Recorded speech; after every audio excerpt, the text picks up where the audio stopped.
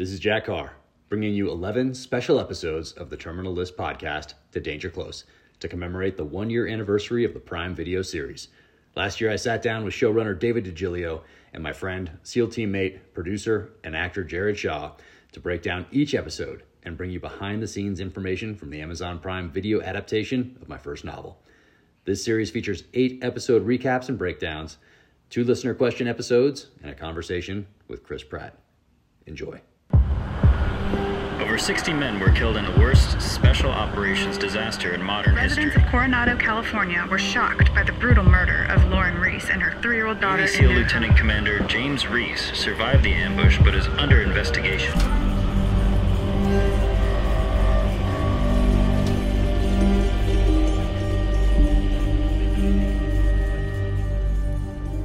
Welcome to the Terminal List podcast, an Ironclad original series presented by Kansas City Cattle Company. I'm Jack Carr, author of The Terminal List. On each episode, we break down a different episode of the Amazon Prime Video series starring Chris Pratt. And on today's show, we're talking about the very first episode, the Engram.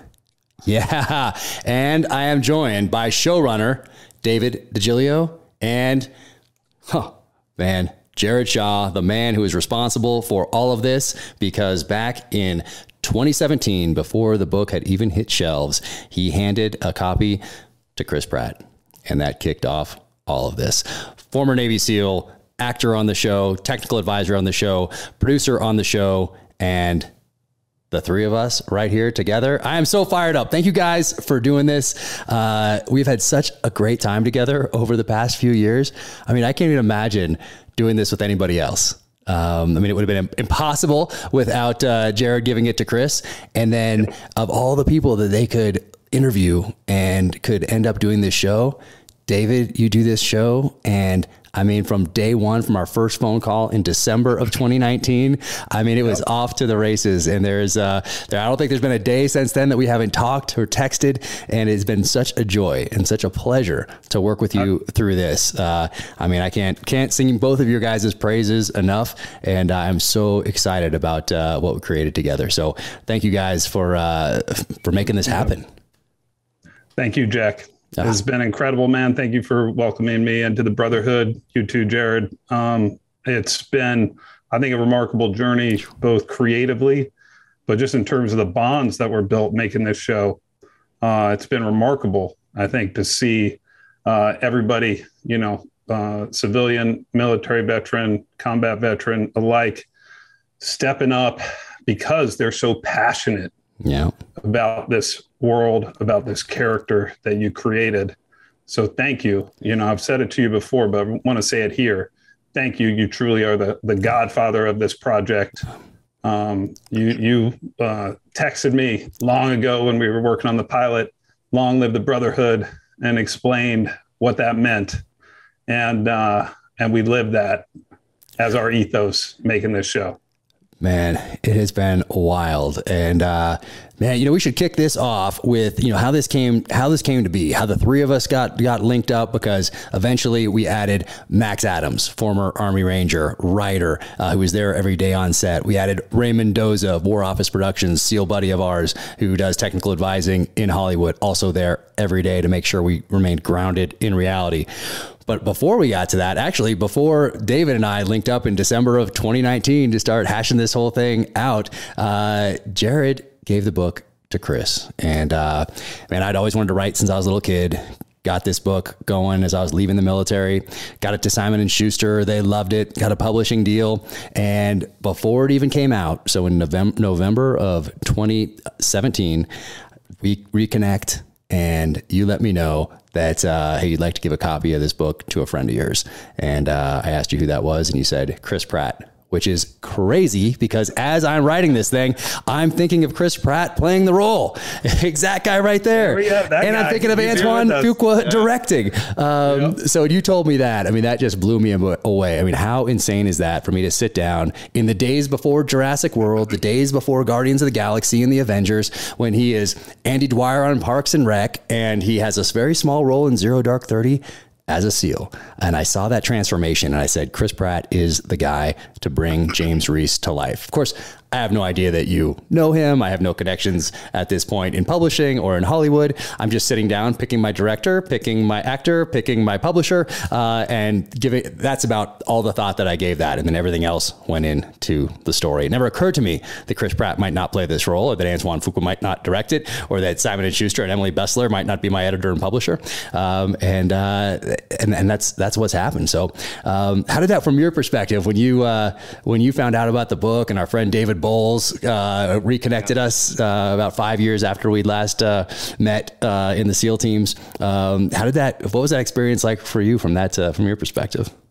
Yeah, well, you just briefly touched on it about when you and I met in the SEAL teams 5-6 years earlier, which was 2012, 2013 timeframe when I was getting ready to transition out of the military. And it in that time frame, transitioning out of the SEAL teams, that's a big deal. It's a whole new world out there, and you're trying to figure out what you're going to do, what your next step is, kind of what that looks like when your whole adult life, you've lived this life. I lived this life as a SEAL. You lived the life as a SEAL.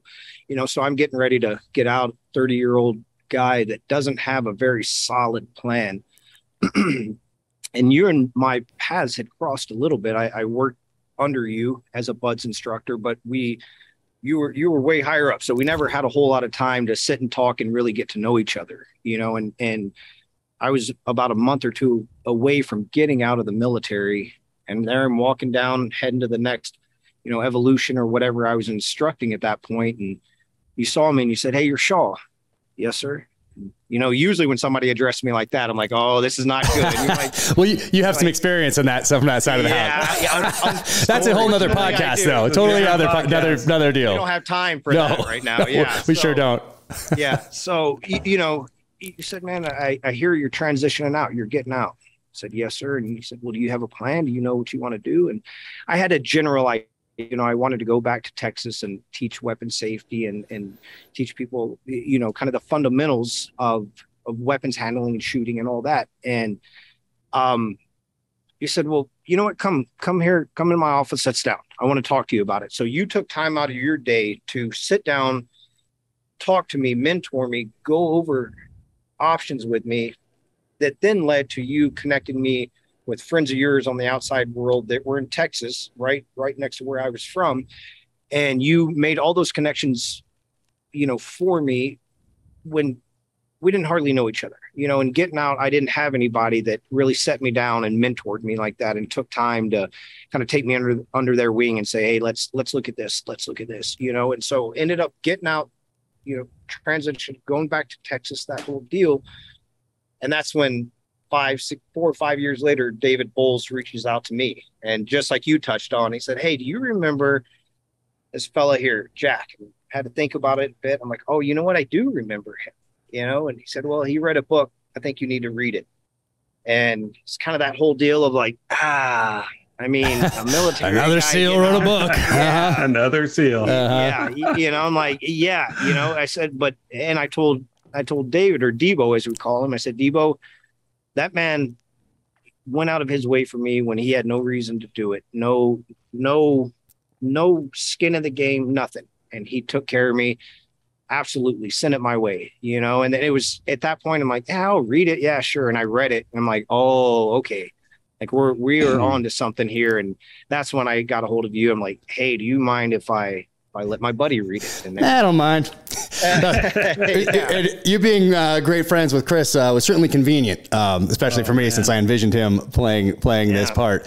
But interestingly enough, in the SEAL teams, your reputation is your currency in life as well. And if you see to your character, then your reputation takes care of itself. So I knew you by reputation, which means I knew your character. And you always want to help good guys, whether they're staying in the military or getting out. And man, you got out and crushed it. And then here we are today, and you gave it to Chris, and he loved it. He read it at the end of December 2017, and you have a great picture of him reading it for the first time. That's I think you took surreptitiously. I might post post it anyway one of these days.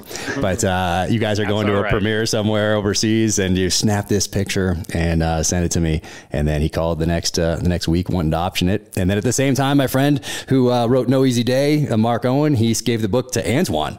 And Antoine read it, and they both wanted it. So now I have my exact actor and my exact director that I wanted, both wanting to do this. And even after that happened, and David, you probably know this better than anybody, books get optioned all the time. And a lot of times they just go on the shelf. And my agent and publisher have seen this hundreds of times. And they're kind of like, thousands. Oh, okay. Kind of like, that's nice, you know. Yep. And I never once questioned whether we would be here today talking about this, whether we would have just gone to the premiere that we did last week. That was never even a question in my mind. This was happening. But to those who have seen this so often and seen things derail so often and see things get optioned and go on shelves so many times, they're kind of like, never once did I question that we would be here right now. So Chris options it, and eventually we get to this stage where, hey, it's time to pick a showrunner for this thing. And how did they find you, Dave? How did they reach out to you in the world of showrunners? And for those who don't know what a showrunner is, I think a best way to describe it, and please correct me, is in a feature film, you have the director that's kind of the strategic level guy that's like juggling everything and making everything happen. In a series, you have multiple directors. So you have a showrunner who now has to deal with multiple directors, writers' rooms, like all these things that are happening, essentially the singular point of contact for everything, which is a lot of weight. And actually Jared and I talked about this the other day about how many times we would be discussing something and it would be like, oh man, I can't believe we have to change this, or somebody wants to change this or whatever. And like right away, Jared and I are like, and you were so calm, cool, and collected at every stage with such a positive attitude that I would immediately forget what had made me angry for 2 seconds. And I'd be like, look at this guy. He has the weight of the world on his shoulders of this crazy production. And he's like, just thinking about it, but smile on the face, but serious at the same time. And like comes up with something so logical and so rooted in the foundation of both the novel and in what we'd created for the series. Like, incredible. Like, I don't know where you got that disposition, if you've always had it or you've learned it over time in other productions, but how did they find you? So I came to this in what's called an open writing assignment, an OWA. So I was coming off my last show. I was very curious to jump right back into the showrunner chair. And it was a little different. On the last show, I was running a show for another writer.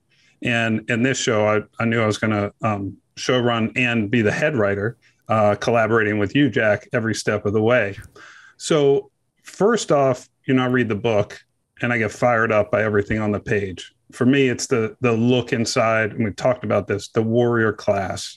That's never like the deep dive that you do, because you haven't just lived it, you've studied it. You're a student of history.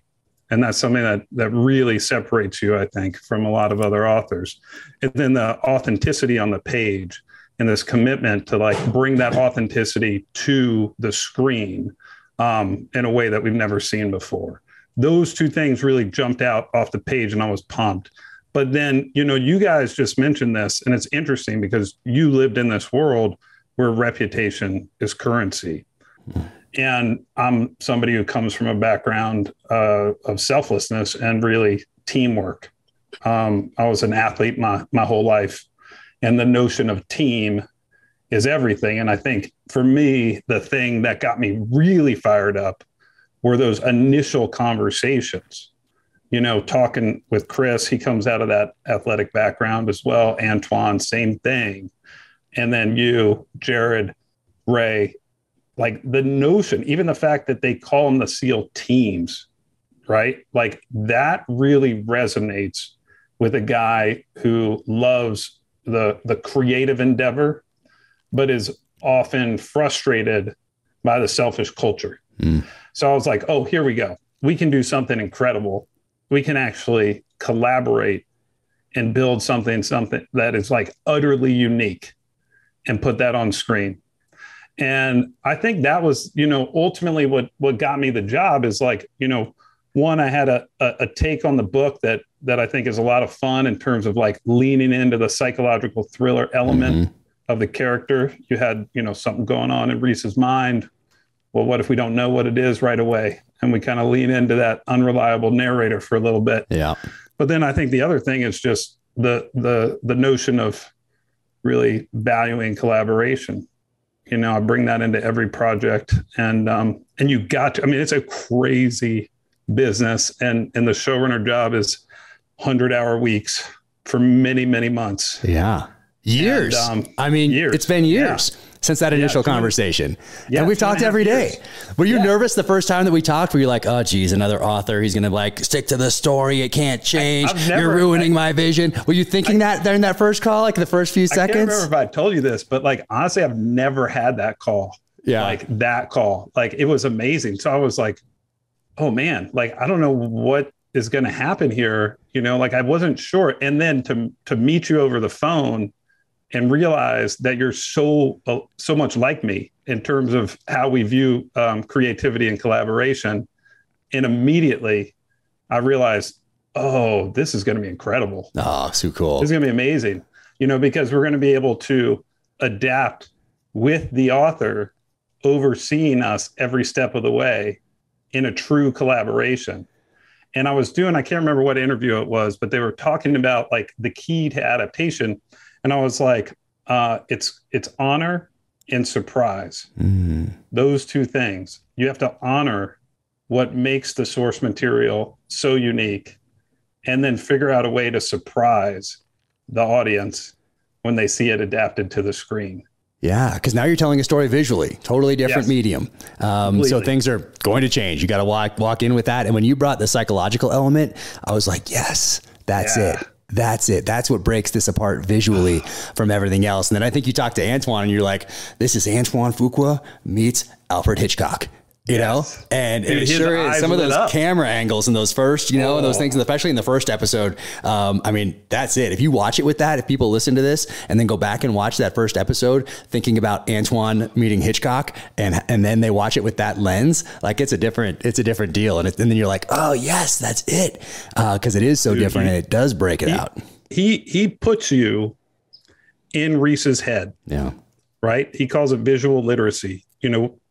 We can put it on the page, but then that director has to translate it into this rectangle. Yeah. And everything in that rectangle, the composition, the light, everything is a choice that Antoine is making. And then we have to pass that knowledge on to each director who comes after him. Yeah. And, oh man, like just that shot of Reese when he's talking to Pillar and Howard at Warcom, and we just like sit on the back of his head with that slow push. It's so unsettling. Yeah. Right. It's just so unsettling. And that notion of just kind of like suspense. Yeah. Right. It's not all action with Antoine. Suspense. Like what is coming around the corner? You have that feeling down in the tunnels, and then he carries it throughout the entire first episode. And we try to then carry it throughout the season.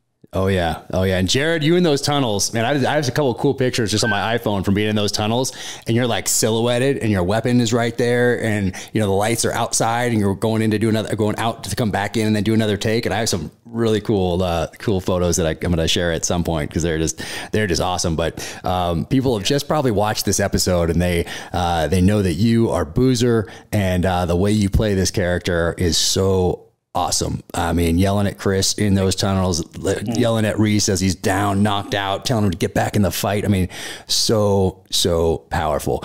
Before I get to that, creating this episode, like it was a quick turnaround, and I only know that because you told me that. Yeah. And from like getting that go ahead to, hey, we need a pilot because we need to walk this thing around because of scheduling and everything else, and we need to sell this thing with a showrunner, a star, a director, and a pilot episode. So for those that think screenwriting, you just kind of write some dialogue and then describe something and say, this guy takes this action.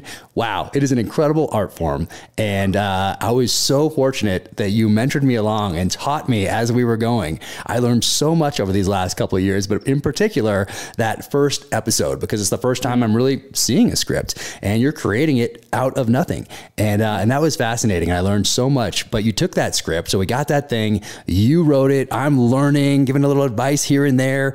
And then you take that with Chris and Antoine and you guys walk it around, gets into some bidding war, ends up Amazon Prime Video. And then we look at which is a perfect home for it. And then next steps. Okay, what happens next? Oh, a writer's room. Let's get this thing together. Okay, 8 episodes. Wait, hold on. There was a small thing that happened in between. COVID? The world shut down.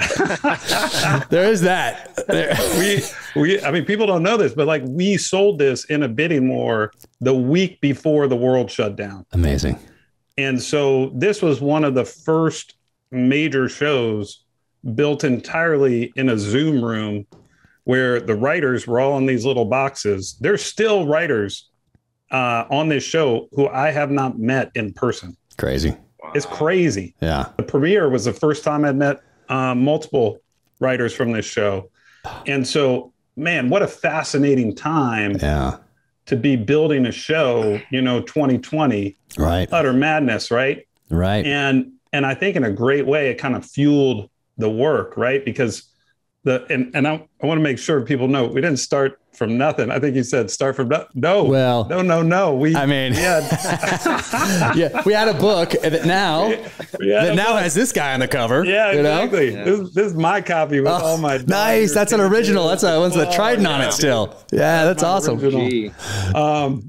But no, man, it was awesome that sometimes chaos just fuels you creatively. And you have this incredible character who's dealing with so much chaos, right? And then that sets him down his path. And wow, every day, I think we were texting and talking about the discoveries that were made. Like, hey, you Boozer, that death, that's the midpoint of the episode. Reese has come back. He thinks he's just starting to click in to life back home, and then boom, man. Right? Yeah.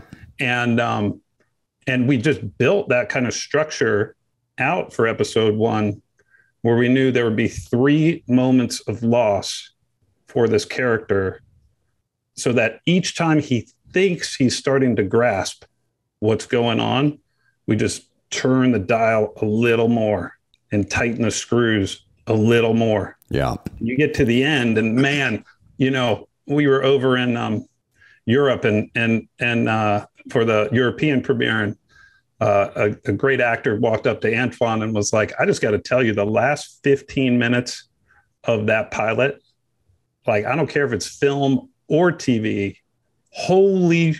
can we curse on this? Yeah, I think so. Yeah. Okay. Holy shit. Like, those last 15 minutes are off the hook. Yeah. And what he does with the camera and what our stunt team did, what everybody, built into those last 15 minutes.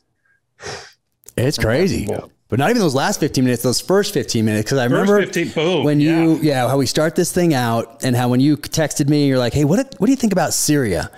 And, at the time I was like, we can change it to Syria and some tunnels. Yeah. Now I'm like, genius. I mean, we're not in Afghanistan anymore. So already we would have dated it. You called that though. I think we had a conversation. I feel like you were like, yeah, we could be out by then.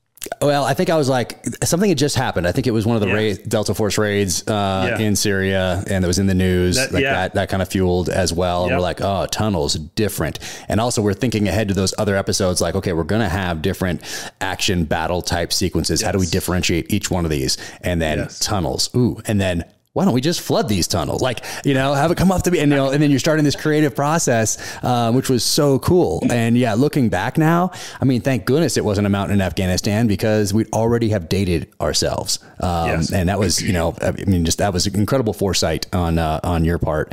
But then Jared and Ray and Garrett, I mean, what you guys did with that opening. Yeah.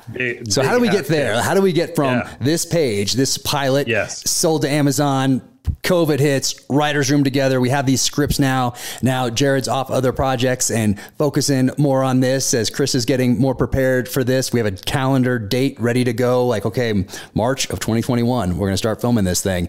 Jared's now looking through all the scripts going, no. And it is so great to have somebody looking at it, red selling. And because you and I can be sitting here and thinking our plan is terrific. And then somebody comes in from the outside for like a half a second and is like, no, that doesn't make any sense right there. That won't happen. Son of a God, how did we not see that? That's why having people come in the military and red cell your plan from the outside is such an important part of the planning process. Massive. But Jared, when you saw that, so you get this script at some point, obviously prior to March of 2021, but you start looking at these things and making such a huge contribution to the script even before we get on set. And then once we get on set, I mean, what you do and what Ray does and Max does in collaboration with David, and like, it's an incredible team. But when you see these scripts, like, what are you thinking, and and do you have the part of Boozer yet? Or you're just like looking at these scripts really essentially as my buddy and Chris's buddy? Like, how are you, what does this look like for you? Yeah, exactly. I knew at some point I was going to try to audition for something. I wasn't sure, but I knew there was something I wanted to go after, and just that audition. If I was not the right person for the job, then project came first, without question. And so to answer your question, I started really seeing the scripts in January of that year when I was with Chris in Australia. So Chris and I are locked in a hotel room that we cannot leave. Like 3 weeks, right? 2 weeks of quarantine. Yeah. Fly there. He has 2 weeks of actual work there, but we have to front load it with 2 weeks of quarantine because we're not allowed to. And literally, you can't walk out your door. They have guards on each floor. You're in there for 2 weeks. And it really was a blessing in disguise, because then Chris, who has a crazy schedule, as we all know, was pinned down. He couldn't go anywhere. Yeah, he couldn't go anywhere. Yeah, exactly. So that's really when all of us were able to start collaborating. You guys had done so much heavy lifting already, and then Chris and I were secluded, not able to go anywhere, started looking at it. And that's when, Jack, I was able to kind of start digging in and bringing a fresh set of eyes to it on the tactical side, the storyline side. I mean, Dave, I trust you, I mean, you've shown that from day one. I trust your eye, your knowledge, every bit of that, so I was really coming in from kind of a tactical side and a little bit of the actorly brain, like, okay, trying to mesh those two worlds. And so, I was able to bring in some changes on that part. And it was really just an opportunity. Dave, that's the first time you and I ever spoke up. I know, man. Yeah. It's crazy. It really was. And so that was the moment that was able to jump in it and start making those little changes. And then we came back in early February, and then we hit the ground running in March. It was game on. Man. Yeah. And specifically, Jack, to that opening, that was like really one of the most interesting evolutions. I mean, I have just off camera here, like the little hand-drawn diagram of the tunnels that I did with you. I was like, okay, I think it's like this. And we just had, we had like a little fork in a tunnel, and like, then that was it. Right. And then I remember the day we all met up, we were out in a parking lot down in South Bay of Los Angeles, and stunts or production design had taped out this outline of the tunnels, and Antoine's walking through that with you guys, Ray Mendoza, Garrett Golden, and they start talking the tactics side of it, right, in the real world space, and marrying that with this notion that Antoine had, that it's like each section of the tunnel is a chapter in this little mini novel, and each one pulls you deeper into this sense of unease. And man, I think it was from that the heavy machine gunner behind the grate came into play, right? And we figured out exactly where that tripwire was going to be, how that was going to play, how Rex the dog was going to play in this. All of that, man, it was so cool to kind of let you guys work. And then, by the way, another evolution happened once we built the set at Paramount in the tanks. And then I would just sit down with Jared and Ray with the script, and we would just take all the new discoveries and just load it up into the script, beat by beat by beat. And that's what I'm talking about in terms of teamwork on this show, because we had made a huge premium, right, on authenticity, just building the scripts. Was checking everything with you, Jack, checking everything with Max Adams, constantly, right? But even with that, when you get into the real world environment, there are discoveries that are made. Oh, yeah. And even beyond that, and probably something people don't know, Jared was with me in every visual effects review with me and Antoine, making sure that like muzzle flashes looked real, bullet hits looked real, blood hits, all those things. So literally from conception to completion, making sure that we had the eyes of people who know on every frame. Yeah, I mean, situation terrain dictate. Like you get out there, like we have a plan in the military, and we're out there, and then all of a sudden, things are a little different now. Enemy gets a vote, you hit an ID on the way in, a car breaks down, a helicopter has a mechanical issue. All those sorts of things. Same thing with a script. It looks so great right here, and then we get out there, and you're on the terrain. You're like, ooh, that mountain, that hill, that doesn't quite fit with the story. Why wouldn't they just like walk over here and shoot them or whatever it is? Yeah. And then you have to adapt just like you do in the military. And then as you get further along, you have these actors who bring different things to the roles that you couldn't anticipate with just on the page here. And they bring something. And then now that affects episode 2, 3, 4, 5, 6. Yes. So that part is fascinating to me. But Jared, when did you get the role? When did you know you had Boozer? It was pretty, I mean, it wasn't that far from when we actually started. Early on, it was still, I auditioned when we were in Australia. Okay. So which a funny thing that not very many people know is Chris will be good at me telling this. Chris did my hair for the audition. Nice. Because I wear a hat all the time, and if I don't have a hat on, I have no idea what to do with my hair. I mean, that's fantastic. I'm a country boy from South Texas. You know what I mean? So I did something with it, and I walk out. I'm like, "What do you think?" And he kind of gives me the Chris nice look of like, let me see. Come here. And he gets hair gel and does this whole thing. I'm like, hilarious. All right, yeah. And so then he read opposite of me for the audition. Oh, that's awesome. So we did it, and we ended up kind of ad-libbing some stuff and just having fun with it, Oh, man. So sent it in still when we were in Australia, and like I said, I prefaced it with, I just want to, if I'm the right person for the job, great. If not, it's not going to hurt my feelings. Like we got to do what's best for this project, so thankfully it worked out. And to answer your question, I believe, Dave, I was still there in Australia, and we were having one of the Zooms, and we had department heads, 20, 30 people on this Zoom. And I remember Dave coming on, and we were talking a little bit about the casting, and Dave said, hey, unless anybody objects to this, and like I said, 20, 30 people in the Zoom call, I think we're all good with Jared playing Boozer. He's got the part, and I remember that. And I'm like, that was one of those cool moments to hear the showrunner announce it, in front of everybody. That's cool. Well, I take that back. He said, does anybody have objections to that? And Ray raises his hand. Ray, come on, buddy. Come on, Ray. Yeah. That's fantastic. That was the beginning of your mini hyphens on the show, right? Like this man has more hyphens on this show than anybody. It's truly remarkable, from, development executive, producer, actor, casting director. That was something that happened when you guys were down in Australia. You called and with the idea about Alpha Platoon. I think that's worth pointing out. How many actual former SEALs and special operators are in Alpha Platoon? Yep. That is a serious group of people right there. And I remember Jared texting me from Australia saying, why don't we just use SEALs? And I'm like, that's a genius idea. Why don't we just do that? Yeah. But that, Dave, speaks volumes about you and your leadership, from the beginning. And I think everybody listening to this podcast, I hope they understand that, Dave, like how you went to the mats to ensure that authenticity from, the very beginning of this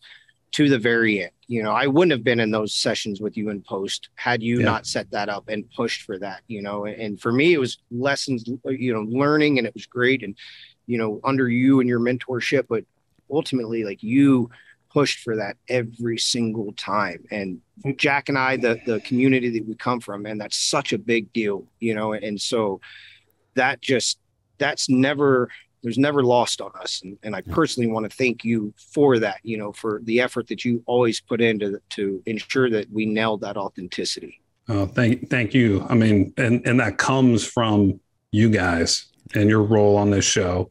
I like to say, I know what I know, but I really know what I don't know. And that's important as a storyteller.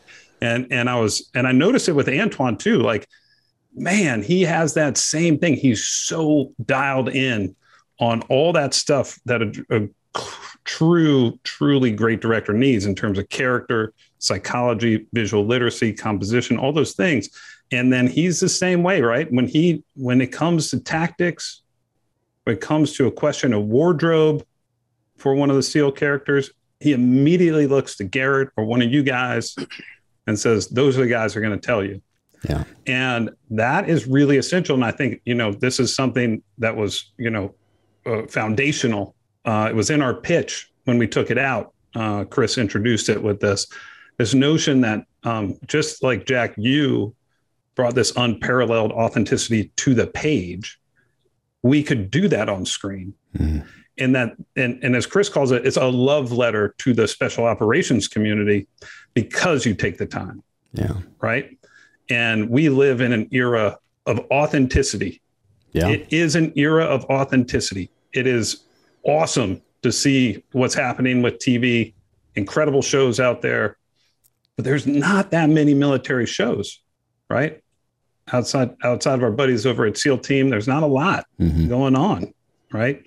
So this was a big way and a huge platform to say to people, like, the authenticity component for the military is one of the best ways to honor their service, because it shows that people care and value. And this, I also got to give a huge hat tip to Amazon and MRC, because it's expensive, right, to get it right. We've seen this. We've done stuff, that we shot, and then in visual effects, we fixed it because we needed to get it right. Yeah. And so, we've said this before, we'll get busted. There will be some Hollywood hot sauce in there, as Chris says. Yeah. It will happen, but it's not for lack of trying. Exactly. To make it as authentic as possible. Exactly. Yeah. I talk about, hey, if you wanted to, you have to see we could have a black screen for the first 30 minutes of this show and maybe just hear some dialogue. But if you want to see what the actors are doing, there's going to be some light in there. There's things like that, there's like, you gotta, there's some things just like that. But man, and in those tunnels, so Jared, I mean, you guys, when I showed up on set, it was like a SEAL reunion. And, we got Kenny Sheard there. We got Ryan Sangster there. We got this whole crew of SEALs. Garrett's there. And we're like, dude, what's up? What's happening? The COVID police are losing their minds because we're like hugging it out, and all that stuff. That was a danger zone. Exactly. And then you guys, man, it was so cool to be there and so cool to see how close to a military operation this was, in that you have like Antoine, he's like the commanding officer, setting that tone strategically. You have number one on the call sheet, Chris, who's setting that tone tactically for the production. You have craft food services. You got to feed the troops. You have the armorer right there, just like in a SEAL platoon, checking the weapons in and out, inventorying them. You have your explosives guy, because in this first episode, we have a big explosion in tunnels and these stuntmen getting pulled on these wires that really do smash them into the walls. Ooh. I could not believe what these guys had to endure for that. Like, people think, oh, it's all green screens and, it's pads everywhere. These guys get crushed. It's incredible. So we have that. You have a mobility guy getting the vehicles in the right spots, just like we would in a SEAL platoon. You have a mobility guy, make sure the vehicles are all gassed up, they're ready to rock. You have the routes to and from the target, all those things.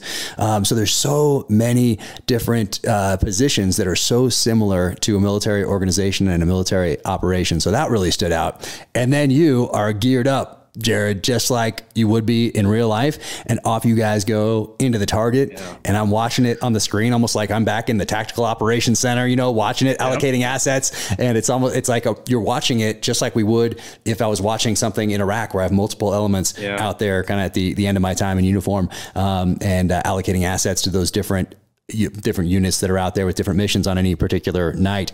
But to see you guys go in there and crush it was just incredible. What was it like to be there in the tunnels? You're working with your best friend, Chris. He's like, in this position where he's shot, or not shot, but he's like been blown out, smashed into the wall. You're trying to wake him up. You don't know his condition, telling him to get back in the fight. And that's so powerful. And we go back to that time and time again in other episodes, showing that because it is so powerful. What was that like to gear up and go in and be with SEALs? Like, we could have done an actual operation. That group that we had there, like, we could have actually been like, oh, there's something happening a few blocks down. Let's go take care of this thing. And you guys went in and crushed it. What was it like to be in those tunnels with SEALs on your right and left, with your best buddy there, and making this thing happen? Yeah. It's kind of like when we were really overseas and we're inserting, where we're coming in, via Hilo or Humvee, however we did it, we always kind of joked, laughed, did whatever until we were getting ready to step foot on the target, and that was the same thing in these tunnels. You have all these combat seasoned dudes that had been there, done it. Some we'd actually worked together overseas, had those experiences. We're laughing and we're joking until you call action. And then it's like, boom, you lock it on and you go, and the only difference is you're not really getting shot back at, and so in a way it's almost therapeutic, to go through that and live those experiences in front of the camera.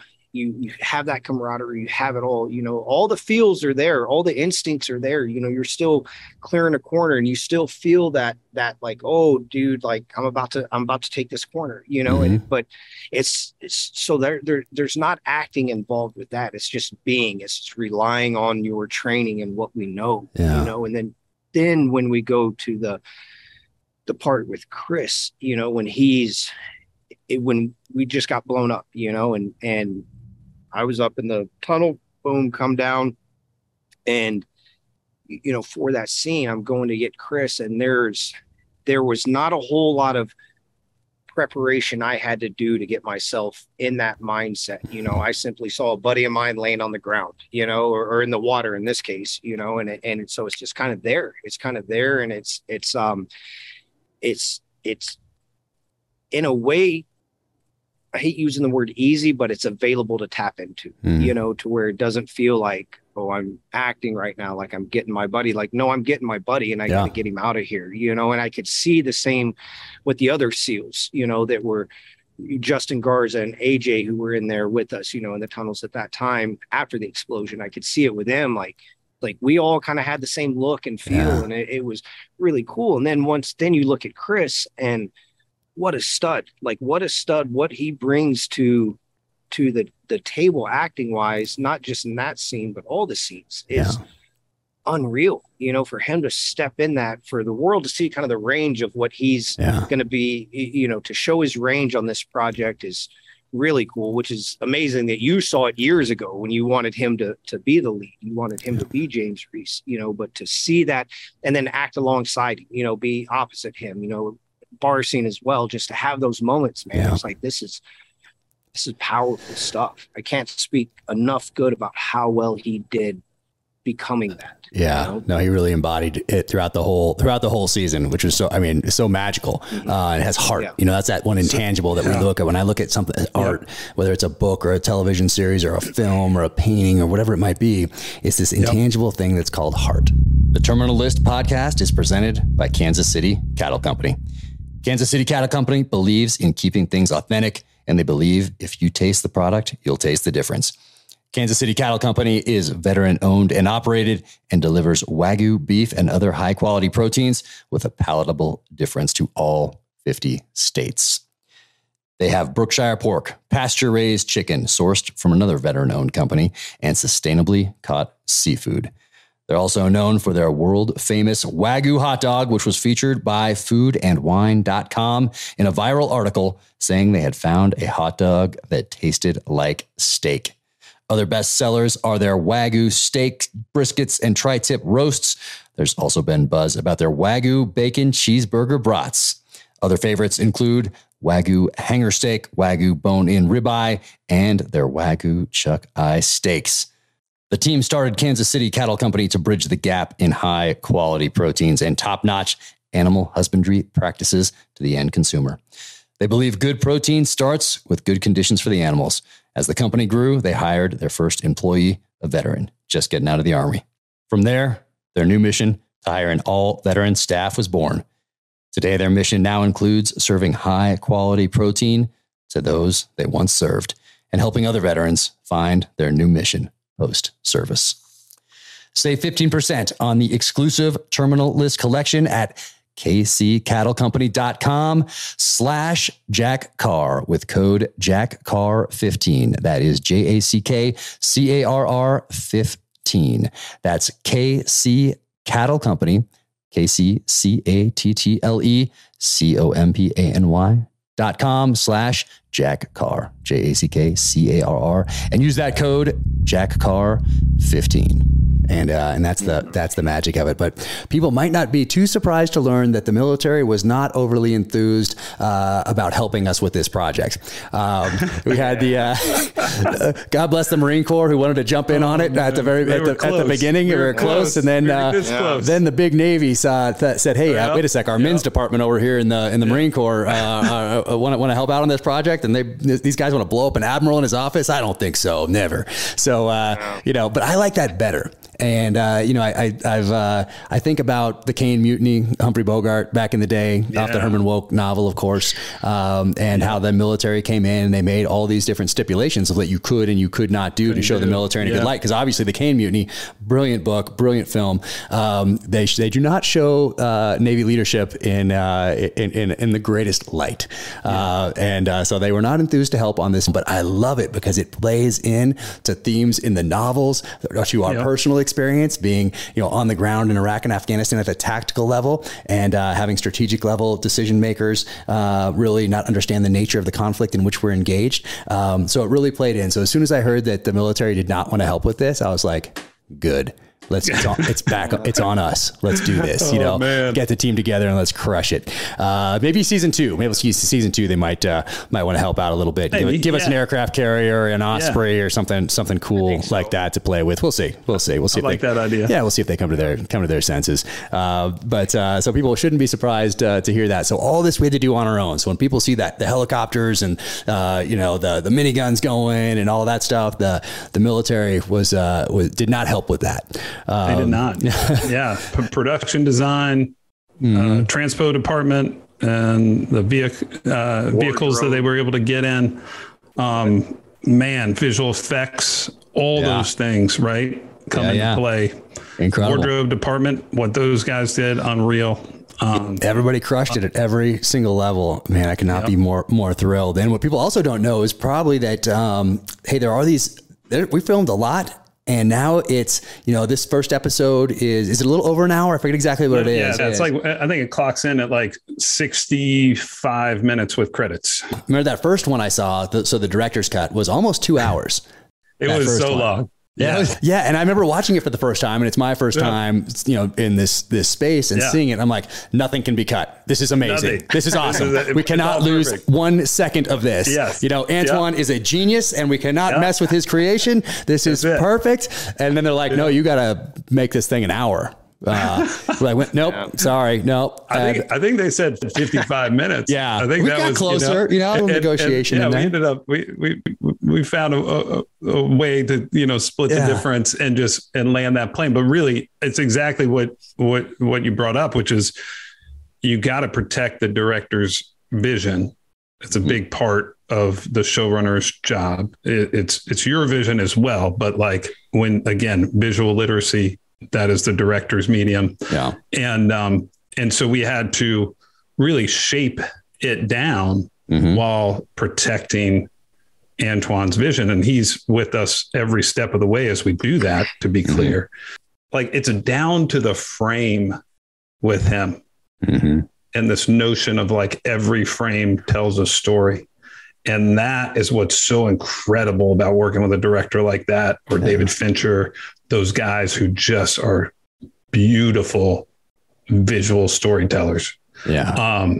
It's remarkable, but it's a process, right? We write it, build it, the kind of foundation, the blueprint, And that's the movie that we wrote.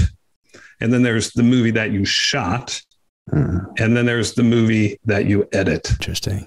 Yeah, I heard you say that before. It evolves. You do it 3 times. Yeah. Right. In animation, they do it a lot more than that. But in live action, that's the way it works. Interesting. And man, this pilot, I think, we spoke about Chris, on the tactical side, on the leadership side, but the performance, man. Oh, incredible. And I think that first scene in the tunnels was almost twice as long. I think. I'd love to watch that director's cut again, and then immediately after watch ours. And I think I'd be like, oh, now I get it. Like now I see. Now I see.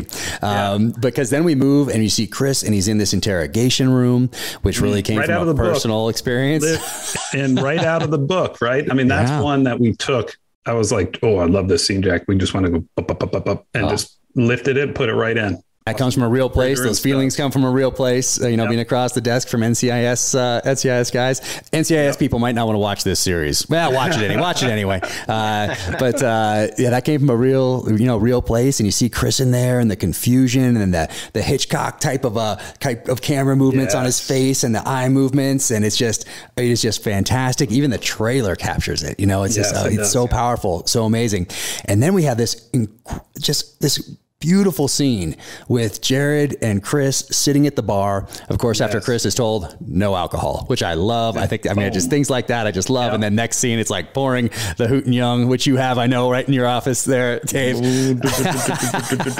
Yep, there it is. Started Delta Force guys, right there. Veterans started that company, and then there they are, and they're having this conversation, and that scene was maybe 3 times as long than it is in that final cut that people are watching now. And each one of those conversations, or as it flows between Jared and Chris, Boozer and Reese right there talking together, every single one of those words is like what we would really say in real life to one another. And it's so cute, cool, and so pure. And Jared, you are so awesome in that scene. I love it. So awesome. And maybe there's a director's cut someday where people can go the deleted scenes or something and see that whole conversation between you guys, because it's fantastic. And then it whittles down to the essential elements that people are seeing in this cut today that's on Amazon Prime. And then the Katie introduction. But that scene with you guys at the bar, what was it like to sit down with Chris and do that? And was every single thing that you guys talked about in that longer version, director's cut, was that all on the written page, or did you guys ad lib at all? No, we definitely ad libbed, and that's once again where I was impressed with Chris and being able to tap in that. I mean, we all know he's a great actor, but that's a world, Jack, that we know very well. Sitting at a bar. Drinking at a bar, but not just drinking at a bar, but toasting our buddies that we lost, and whether we were there with them or, we get that phone call when we find out. And so we know that world. I get goosebumps just thinking about it right now, and so sitting there with Chris, Chris has been with me when I've gotten that call before, in real world got that call, and so to sit there next to him, Chris is such a great, compassionate dude, and bringing James Reese to life and sitting in that moment. That was a moment that him and I sitting there, the first take we did, Dave, I don't know if you remember, but I look over and he's just got tears streaming down his face. Yeah. I mean, and people might not know that was the first day of filming on the Terminal List. Sure was. The very first day. Yep. We threw Jared and Chris and Constance right into the fire. Yeah. With a massively important moment. Yeah. That was kind of a sink or swim moment on that one for me, jumping in there. But that was one that, unfortunately, like I said, I kind of had experience with. So, people talk about as actors, you take those those life experiences, and you bring them with you, and you're able to use those. And it's true, but that scene, Jack, we knew we had to nail that, what I mean? Yeah. And we knew that we you can't fake that, and so I had to go to my places that I had to go to, and he went to the places that he went to. And man, I think there's something special there. There's a chemistry there, there's that was a powerful moment. Watching it back, when we're in the premiere and you see the whole thing and you're like, wow, watching the big screen, but it's powerful to see it, but it was powerful on the day doing it as well. Man. And you mentioned the big screen. Like, people should watch this, not on a phone, not on an iPad, not on a computer, not on a small screen, like the biggest screen you can possibly watch it on, because it's a different experience. And it's it's awesome on a big screen. Yeah. Really cool. Awesome. Yeah. Yeah. So you guys had that bar scene, and I'm thinking, when I watch that director's cut, I'm like, we cannot lose 1 second of this. This is so amazing, and it is so powerful, and it is beautiful. And 1 second cannot be shaved off this. And of course, we shaved off more than half. Yeah. But it moves the story forward. Each one of these things, that's so important to have everything that we do. I think when I'm writing a story in novel form, everything has to move, be connected to a theme, and move the story, move the characters forward. You can't stall it. You know what I mean? But you distilled this down to the essential elements, and then the story continues on, and you get this coming home piece. And to me, that was the coming home piece was so important, just because we've all done it. We've all been overseas, doing those 6 months overseas, hitting those targets each and every night. And then it's time to turn over. The next platoon comes in, you do that high five. You have maybe a week, 2 weeks, possibly, to do some ops together. And then you get on a plane. And before they had a little decompression stop that they added, which just turned into a, drinking fest. You would be home within 36 hours, you'd fly to Germany or Spain, and the crew would get some crew rest, or they'd switch out or whatever. And then you'd fly home. And if you're on the East Coast, you're there in 36 hours. So from kicking a door in Baghdad one night to then coming home and have your wife saying, "You change that diaper in there? The person's here to fix the sink or whatever." And you're like, yeah, okay. Yeah. But you're still over there. You're still thinking about those guys. You still, in many cases, you want to be back in the fight, because that's your job and that's what you came in to do. And then you're not there, even though you just did your 6 months and you did it the best you could. There are other people there now, and you know that that's their job now, but you want to be there. And so we wanted to capture that. I wanted to make sure we captured that. And in the book, I put in a flashback to another coming home scene, is how I dealt with it in the book. And that's an actual coming home memory of mine that I just put into a fictional narrative. But the way that, Dave, that you captured that in the script, and then the way that Antoine filmed it with the shadows and the light, and Chris coming home and just door closing, and then all of it, I cannot imagine that scene being filmed any differently. It is so perfect and captures those elements. We talk about these moments of discovery that happen on set. And I think, Jack, when we were working and collaborating on the script, we talked a lot about this false sense of equilibrium, right? You're trying to find equilibrium, but something's pulling you back. Right. And so that was very much in the dialogue and in the dynamic of the scene. And then I think it was Antoine and Chris discovered that moment with the hot plate. Yeah, that right there. And it was boom. It's awesome. I love that. The second I saw it, I'm like, that's it. He's over there making his coffee, the toaster he's doing. His mind is somewhere else. Yeah. And that is how it is. You can see it in the eyes. And that's how it is in real life. And then you walk over and grabs the thing, and it's fantastic. Yeah. Then the call comes about Boozer. Bam, he's thrown into this again.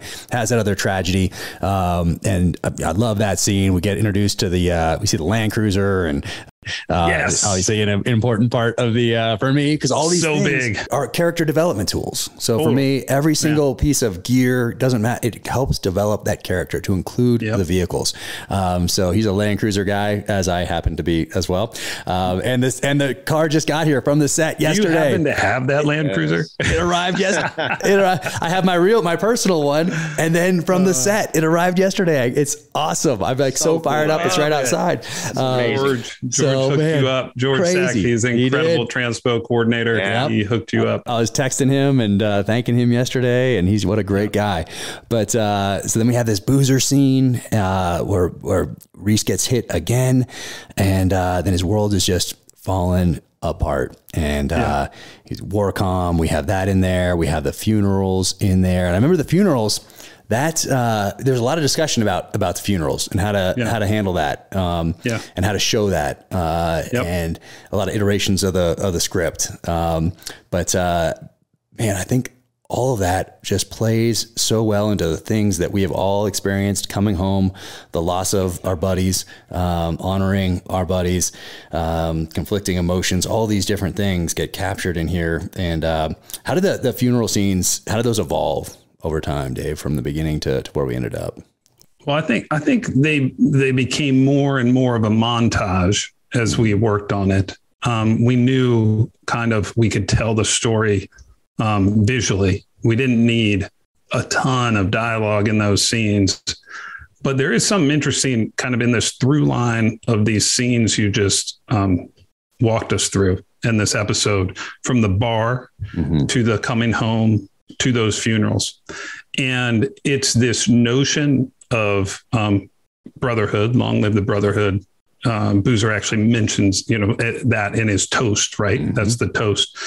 And then it carries across into, as Reese enters his house, haunted by the loss of that brotherhood, and then into the funerals, which is feeling and honoring that loss.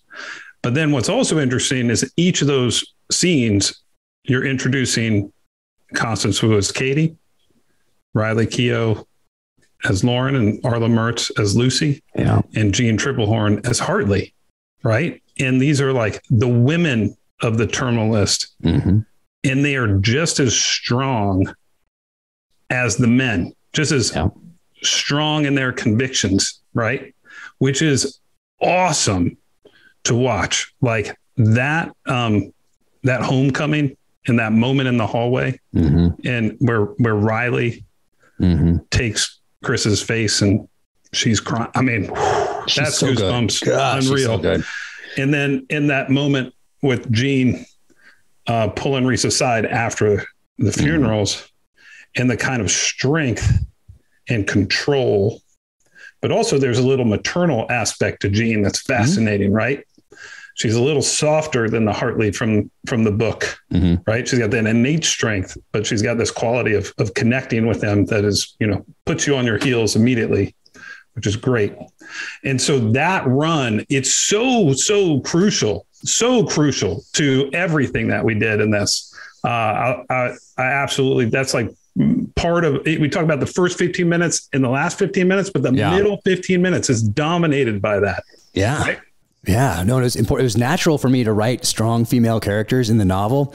And now looking back on it, I think, oh, I'm so glad I did. Because when I first walked into Simon & Schuster building, I was walking around, I'm like, oh, there are a lot of females in this building. And I think that helped. But as I write it, I'm just doing that naturally because I have strong female role models in my life, from my mom, my grandmother, my great-grandmother, all three of them. My great-grandmother was born in the late 1800s. So she was through World War I, the Depression, World War II, like all of that. She saw the first car, plane, space shuttle launch, man on the moon, she saw that, all of that, but that Depression era for her. And then my grandmother, and then how that influenced my mom and how strong all of them were, it was just very natural for me to write strong female characters, to include my wife that was just natural. It wasn't something I thought about consciously. It was just natural. So that is how it got translated onto the screen with these characters. And man,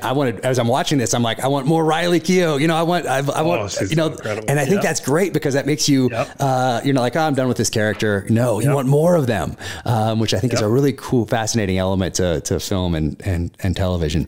But then we get to the fight scene. We got a fight scene coming up, and we have a decision to make early on in this process. And that is, hey, do we, we're grounding this thing in authenticity, but there's some other films out there that are doing some amazing things, essentially ballet and fight scenes. That's very popular. And we have to decide, hey, are we going that route? Or are we doing this the way that would happen if you were to walk outside and get tackled by somebody or just surprised by somebody, and you have this fight instinct to defend your life, your family's lives? And of course we went with the with the latter. So how did that fight scene develop? And Jared, you're there on set for that fight scene. And what is that like working with Chris on that fight scene to make it so primal and visceral? And it really stood out to people in the premiere. People came up to me afterward and said, that fight scene, I've never seen anything like it. Yep.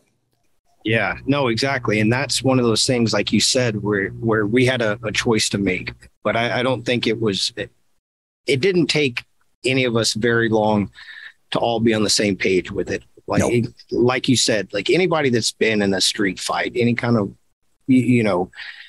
really fight in general understands it's not like the movies where it's pretty and everything just flows. It's a dog fight. I mean, you're in it and you in this fight scene, and all of them really, but this one, he's in a fight for his life and it ain't pretty, when you're going hand to hand like that, it's nasty. And so that's what we wanted to capture, and Chris loved the idea. He was all for it. Chris's stunt double, Chris Romerell, total stunt, just helped, develop these fights, build them out. He understood from day one our vision as well, which was huge. He understood like these fights, this action is going to be raw, gritty stuff. He knew it and he nailed it. Chris did a lot of his own stuff. Pratt did a lot of his own stuff, but Romerell would jump in there and understood it, and Dave, of course, you were on board 100%. Like, hey, let's make it look like what it would look like, And then we had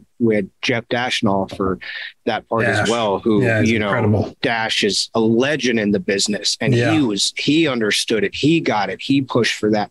And so on the day, man, we had our beats, our moments that we were going to hit, but we just kind of let it go, let it happen. And man, what people can judge for themselves, but once again, I think we found kind of the sweet spot on that. Oh yeah, and you get the Hitchcockian element there with the pistol, and once again Antoine capturing that lighting and everything else, and Chris in his eyes and all that. But you know what? We didn't talk about an important element of this first episode: Taylor Kitsch as Ben Edwards. Oh. And when Ben gets introduced at the airport and gets out of that vehicle, and they embrace. I mean, like they had this connection, like this real connection that we'd have in the teams. I mean, Chris, Taylor, and Jared as Boozer. Like, I mean, this is a SEAL team. This is a brotherhood. And Taylor crushes it. And the conversation that they have in the car, crushes it. And then the boat, he's on the boat. I had to figure out a way in the book. Like, how does James Reese figure out that there's some sort of conspiracy going on here? What's the evidence other than the gut feeling? And I was like, going back to my roots, caliber. And and I haven't seen that done before. But his buddy would not have taken his own life with a 9mm gun. No one would know that unless you're part of that brotherhood. So we have the SIG 9mm 226, which has been on the side of every SEAL going into combat from 9/11 onward. So we have that pistol, we have that round, and that's that one thing. And I love when Chris is talking to the JAG as they're walking out and asks about that cause of death, SIG 9mm team pistol. No, but it was a team gift.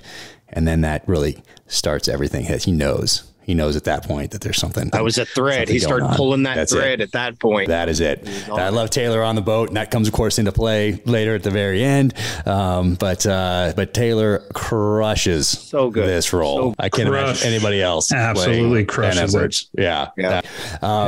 So then we have this fight scene. Jack, real quick. I mean, I thought one of the things that was really interesting and important to capture, because you have it on the page, is that Reese and Ben are opposites. They come from two very different worlds, but they have such a genuine connection. Yeah. And is that something common, in the teams? We haven't talked about that a lot. Yeah, no, we haven't. We haven't. So I wanted to show the difference to someone who is new to the world, kind of the difference between, let's say, the officer and enlisted ranks without talking about it. I wanted to visually show that. And I wanted to visually show it on the written page as well, through tattoos down sleeves, down the arms, the whole thing. And it's not, it's not every single officer and every single enlisted. But I needed to differentiate those two characters. Otherwise, with their backgrounds being very similar, there would be very few things that would differentiate those two at a base element type of a level. So I wanted to show that size difference in the book. You know, and we had that also happened to have that with Ben and Chris at the same time, show that visually through tattoos, a little bit different, career path wise. So showing that really visually so that you don't have like, which one is who, these guys are pretty much the same. You know, you can't have that in a book and you can't have that in a series. So it was really, I wanted to capture that in a way that was cool to people who have worn the uniform, and then also for people who are new to it, whether it's reading the book or visually seeing that on the screen. And oh man, Ben Edwards played by Taylor Kitsch. Like, nobody better. Just gets better. Yeah, just gets better. Yeah, no, exactly. And man, we had that fight scene, and then bam, Reese is in that car. He's in that Land Cruiser, and he is flying home. And the world is starting to fall apart yet again for the third time in this opening episode. And I remember at the beginning we had a little bit of a different ending. We had in that first script we had a tiny bit different ending. And I think, I mean, and then I remember when you sent me the this one that we have now. Yeah. And I was like, oh man, that's such a bummer. Like, I'd already got used to it in my head this other way, you know, that we were going to end it. And I already had that in my mind. And I was like, oh man, this is such a bummer. How are we going to do that? And then I saw it. I mean, and Chris, Antoine had a vision, dude. I mean, Antoine had a vision, and then Chris had a vision with the music. And I remember he FaceTimed me in December of 20.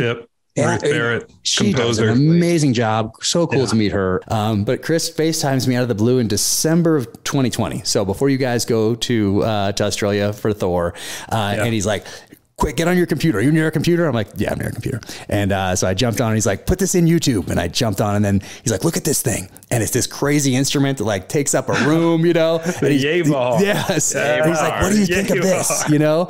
And I'm like, I think catchphrase of Terminal I think it's awesome.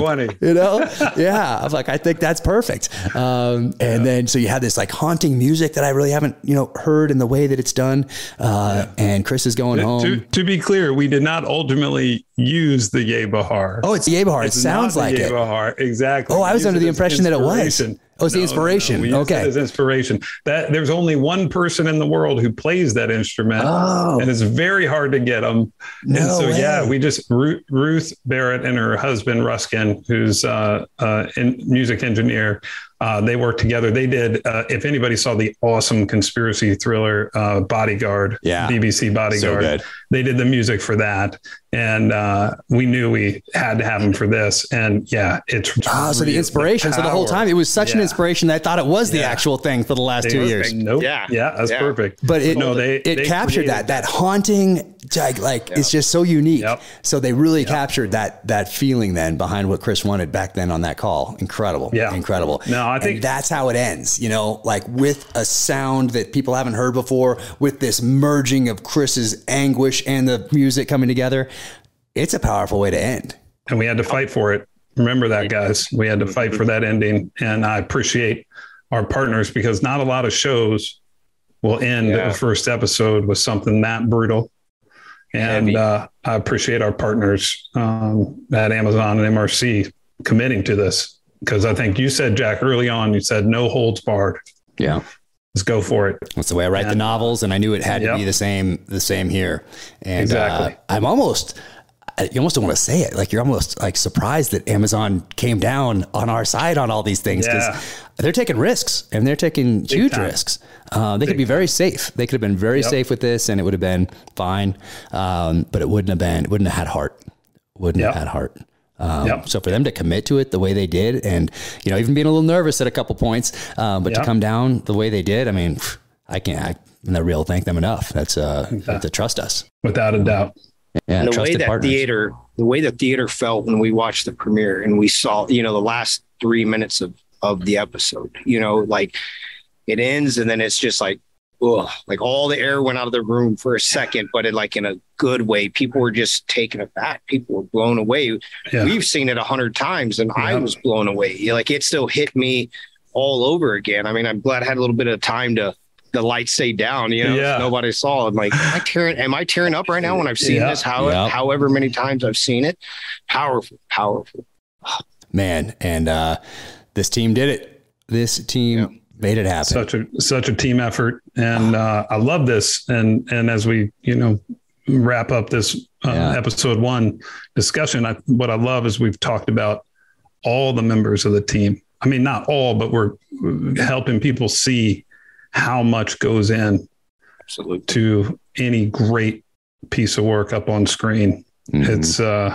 It's remarkable, actually. And I love this, man. This is great. And before we go, for those the music people out there, where do we get Little Bad Company and Simple Man? Where do we get? Where do those come from? Jared Shaw.